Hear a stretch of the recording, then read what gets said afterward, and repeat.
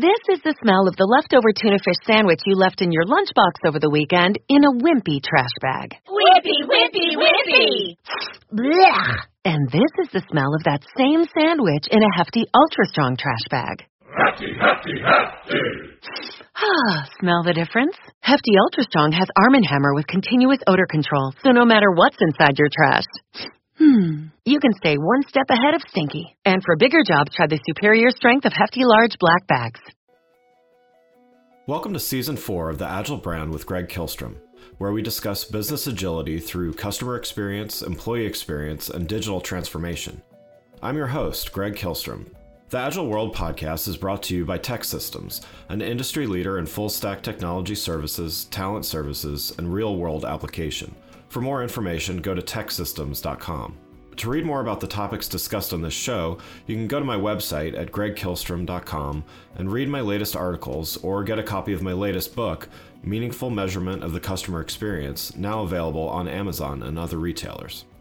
My name is Greg Kihlstrom, and I'm the host of the Agile Brand podcast. Today we're going to talk about creating an unbeatable B2B brand that is able to adapt and grow in an increasingly competitive marketplace. To help me discuss this topic, I'd like to welcome Drew Neisser, founder of Renegade and CMO Huddles, and author of The CMO's Periodic Table and Renegade Marketing, 12 Steps to Build Unbeatable B2B Brands. Drew, welcome to the show. Hey, well, thank you for having me. I'm excited to chat with you. Yeah, absolutely. Looking forward to diving in here. Why don't we start by you giving a little background on yourself as well as what you're currently doing?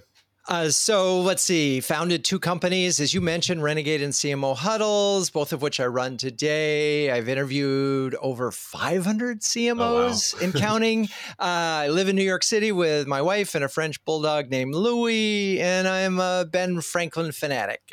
I got more, but that's enough for now.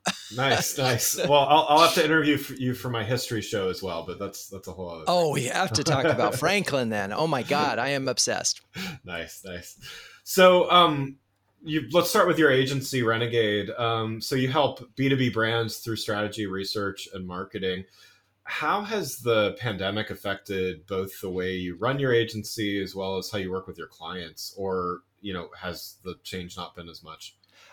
So a couple of things. It's funny that in the relationship between Huddles and Renegade comes directly out of this crisis management mentality that I adopted years ago, which is whenever things are uncertain, the first thing I do is I reach out to everyone I know and say, how can I help you? And because I had no idea when the pandemic started, I had no idea. I thought, okay, this is 2008 all over again. Our business is going to drop 70%. Bills are going to go unpaid. What's going to happen? And what I realized is that there was a big gap for CMOs at that moment because the CMO Club had just been sold to Salesforce. And so we started CMO Huddles, and that was the way the agency responded. It's like, how do we help CMOs? And then in that process, a business emerged 6 months later. We started it as a separate company. So in terms of how the agency worked out, it was a lot better than any of us could have expected. I mean, business had to shift. There was a moment of time there where it was like, whoa, I don't know about anything. And then suddenly it was, oh, okay, there's a lot to be done. And so we've been busy as heck.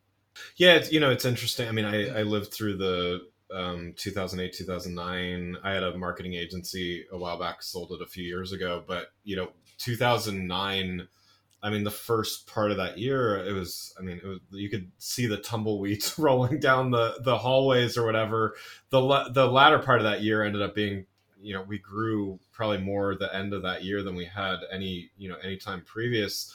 But you're right in that this was a very different time. I think everybody was kind of, anybody that remembered that time period, I think was a little, wondering if we were going to go through that again. So that's interesting. I mean, was there a pause, at first with your clients, or was it more just, they just needed different things? Or, because it sounds like the volume stayed about the same, if not, increased in some capacities. There was a brief period, literally, when the shutdown began, where it was okay.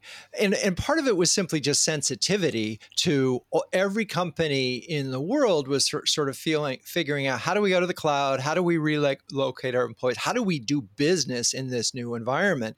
And so, the key thing to this was, and I think this was true whether you were running an agency or you were a client, talking to your customers, you just had to reach out to every customer you had and make sure, have they figured out how to, run their business? How can you help them in that moment? And so there was this 30-day period where these marketing guys just didn't know what to do. Yeah. And they didn't want to say anything because they didn't, you didn't want to be out there going, happy, buy my product. Meanwhile, there's a global pandemic. Right. So there was so much uncertainty that things did stop, but then they picked up right away, and they picked up very differently. And we spent a lot more time with customer engagement programs than we did acquisition, because everything was about keeping those customers, making sure they were using the products and services the way they could to get them through the pandemic, right? It was this sort of help mentality that seemed to roll through. And there was a lot for marketing to do as soon as folks had that mind shift. Let's take the pressure off of acquisition and focus on retention and upsell, cross-sell, if you will. And a lot of businesses did really well helping their customers in that way. Yeah. Yeah. And so how about your team? Were they already kind of hybrid or remote, or was that, what was the shift like there? It was funny. At first we were nervous, and I'm a big collaborator. I like to stop at people's desks. I'm a sort of lead by walking around kind of a person. Yeah. And so, but literally we went virtual probably March 14th, like everybody else. And by, I would say mid-April, it was like, we're not going back to the office ever. Yeah. Yeah. I mean, it was that fast. And, we did a lot of good things. It's a small team.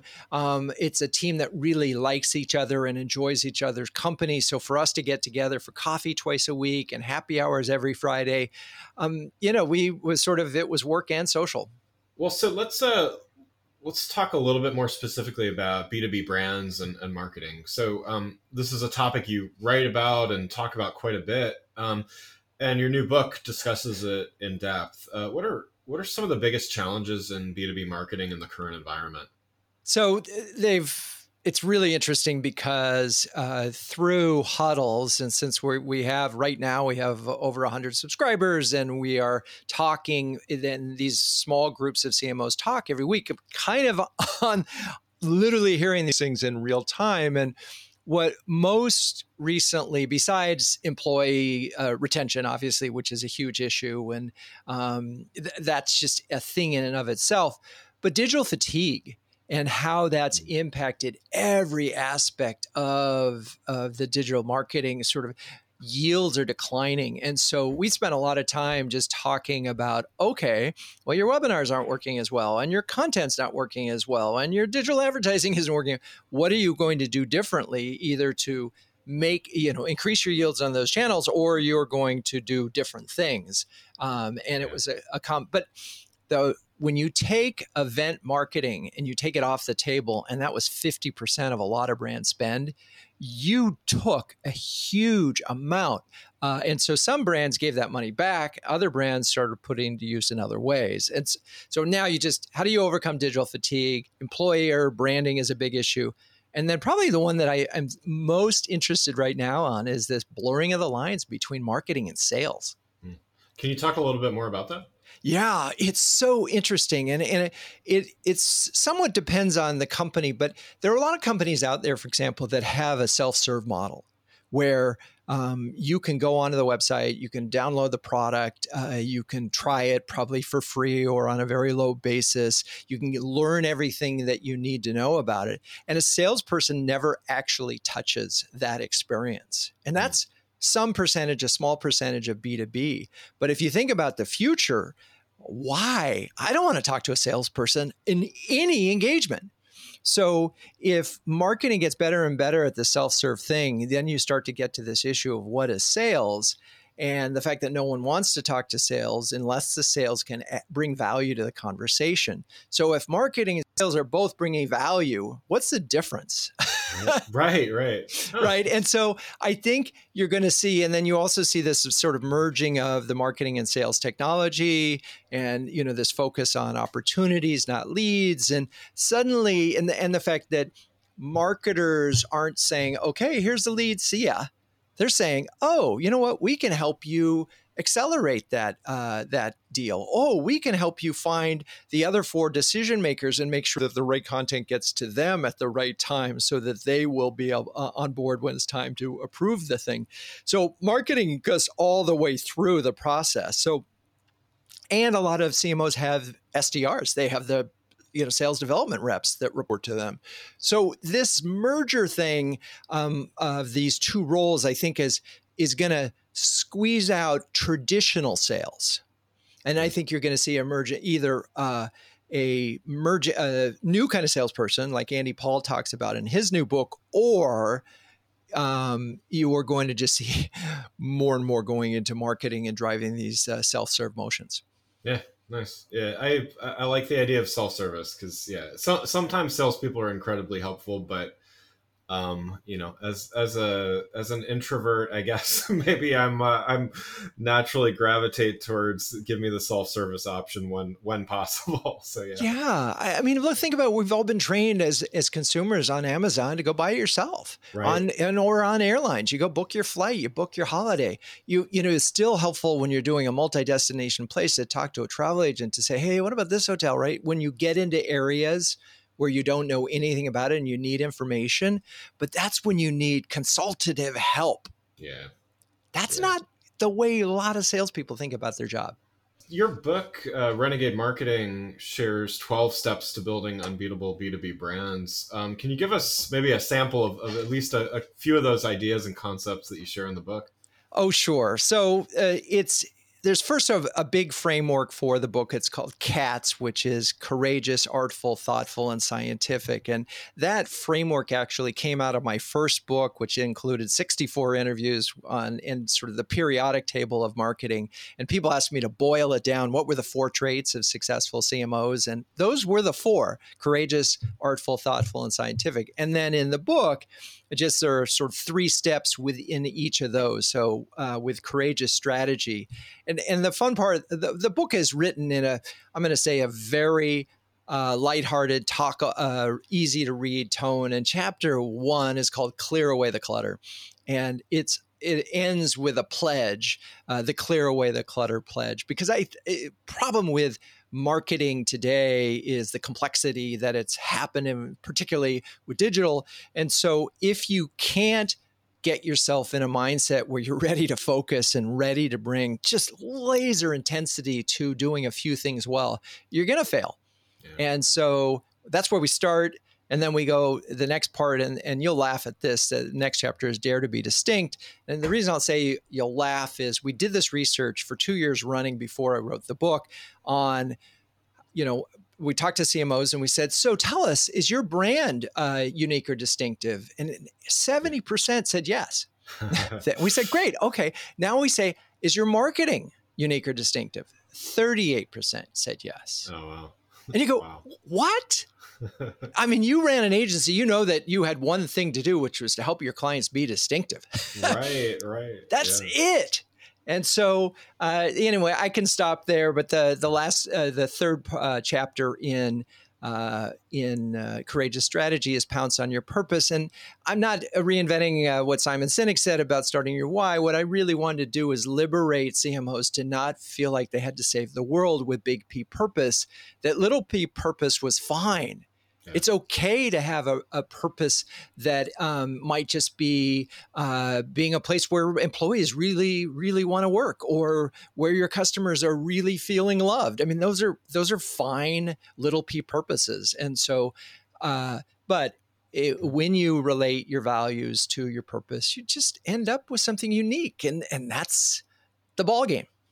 we're seeing so much these days about, people call it the Great Resignation, or there's a few other names for it, but it's not even just for the customers, but it's for the employees, right? To know that there's a purpose. And I mean, I think aligning around being customer driven is is part of that purpose, but I think it's becoming more and more important that employees are seeing that there is some, to your point, whether it's a big, whether it's a big cause driven initiative, or, something small p to your, purpose, to your point. I think it's still so important, and gaining more and more importance. Yeah, and I will tell you that, when people ask me, so what's Renegade about your approach? I mean, I flip the targets for in the book is say your first and foremost target audience is your employees. The first task I want any CMO to do is do an employee survey. We give the survey in the book and say, hey, here are the things you need to do, because they're the folks, if they don't believe, you go to market with a new story and a new promise that they're supposed to be delivering on, and they don't believe it, you lose. Yeah, and so, but if you get it right and you get them to contribute and participate in the process, and they embrace it, you win, 10x. It's incredible what happens when you get it right. So this is to me, B2B marketing gets really exciting when you think about it as actions that you can do to make a unique promise real. And one of them is, what are you going to do to, say, re-educate your employees or train your employees to deliver on that promise? And I talk a lot about various brands and what they did to get the employees ready. It's not a 1-week process. Sometimes it takes 6 months. One company I talk about, Case Paper, on the case, and their commitment to their customers to being reliable, resourceful, and responsive. They needed 6 months of training before they could go to customers and say, "This is our commitment to you." Yeah, and I mean, and that's the way to do it too, is to start on the inside. I mean, to your point, if you start with some great brand message and say how great you are and what you believe and all that, and the employees are the last to hear that, it's not going to go well. So yeah, it's so true. It's not going to go well. And then of course you do go to your customers, and if they don't believe it, and if they're, if they don't think they're part of the story, then you have another problem. Yeah, absolutely. Well, switching gears a little bit here, you talk with a lot of CMOs and a lot of B2B CMOs as well. From your perspective in your work, do you see that a lot of CMOs will kind of stay in B2B and kind of stay out of B2C, or where do you see a lot of switching kind of back and forth? And I guess follow up to that is, what are some of the unique things that make a good B2B CMO? So let's start there, and then we can answer the rest of the question. I mean, part of this is the universe of B2B CMOs. You have recruiters, you have hires, and they're all looking for round peg, round hole. Yeah. And so we're a $50 million a year ARR company. We want to get to 100 million. We need a CMO who has done that, right? Or we're going to go IPO, and we need a CMO who has done that. And so you're a cybersecurity CMO, like that's a special skill set, right? So first of all, the marketplace forces you a little bit to it. But the real thing about most B2B CMOs is they have, whether this is right or wrong, if they can't impact demand in some way in a relatively short period of time, they don't get a seat at the table to talk about the more important brand and strategic things. And any good CMO can go in and look at the demand process wherever it is, and they can find some quick fixes. And that's what a B2B CMO is, what they're really good at. And a lot of them aren't as good at, say, big brand ideas, because they can do pretty well with product-led growth, and they can do pretty well with creating, these demand generation programs.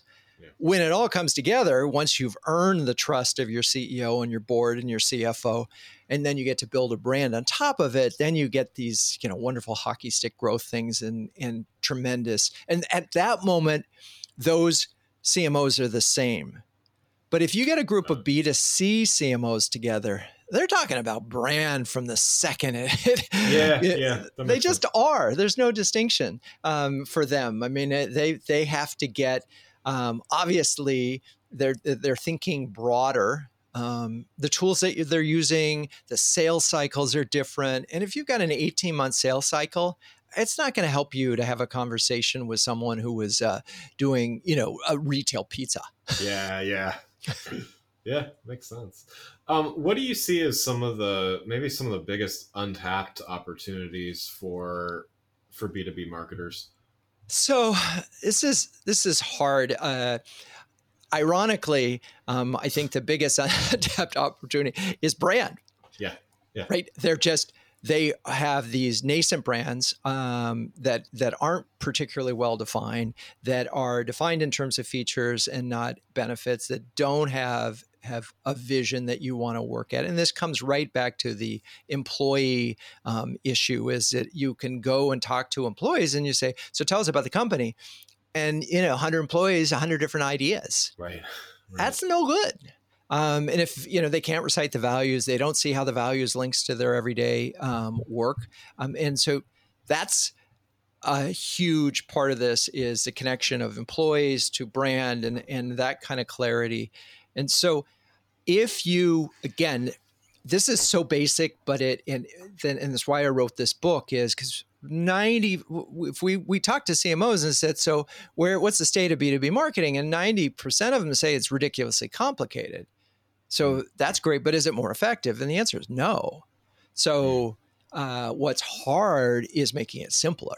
As hard as getting your message down to 8 words or less, and really giving everybody in the organization a clear sort of North Star. That's hard work, and it takes discipline, and you got to say no to a lot of people. Yeah. And that's the untapped opportunity. And it's ironic because that's not news. Right.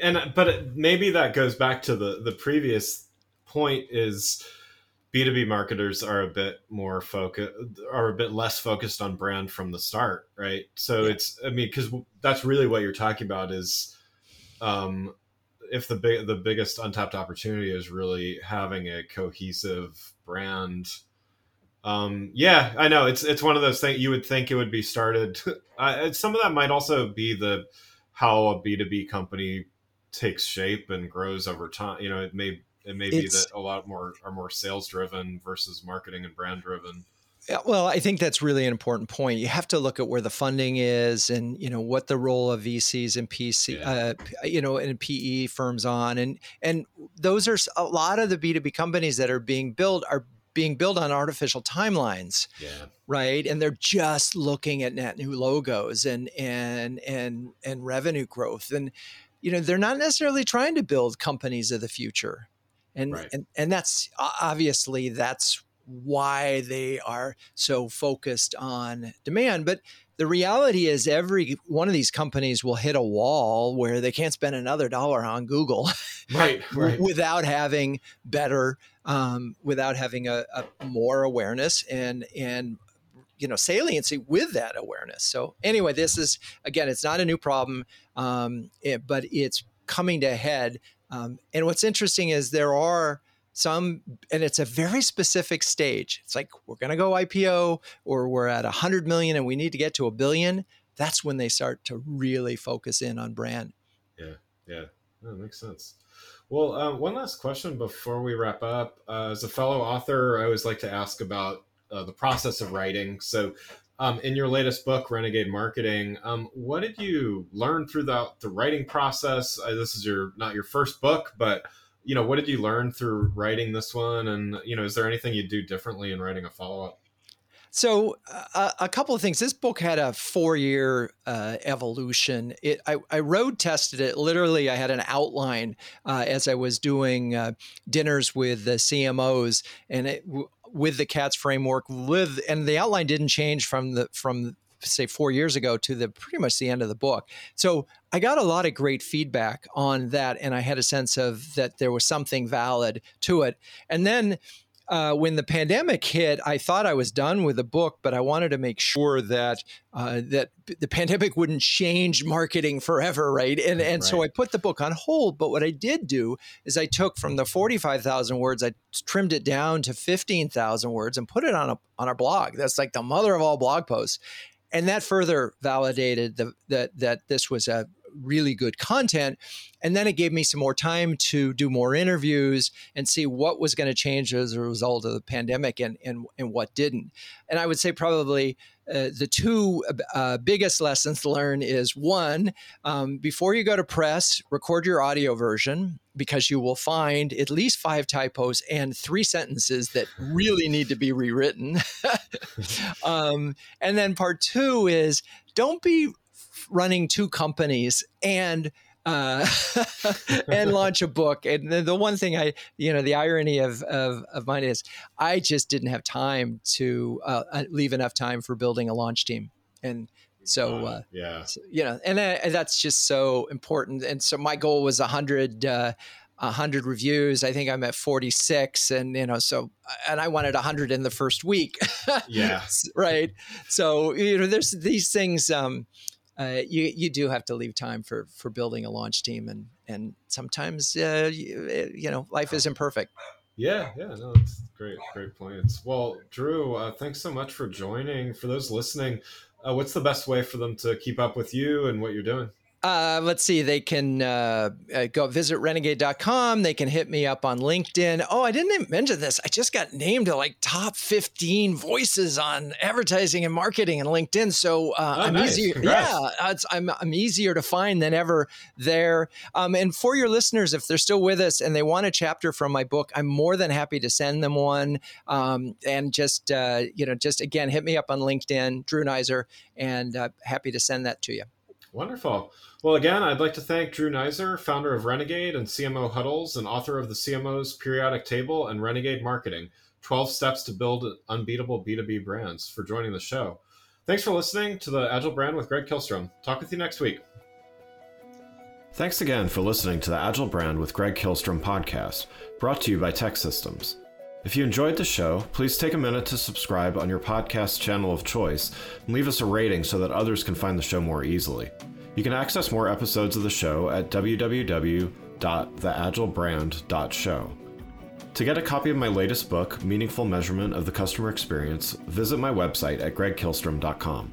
Until next week, stay agile.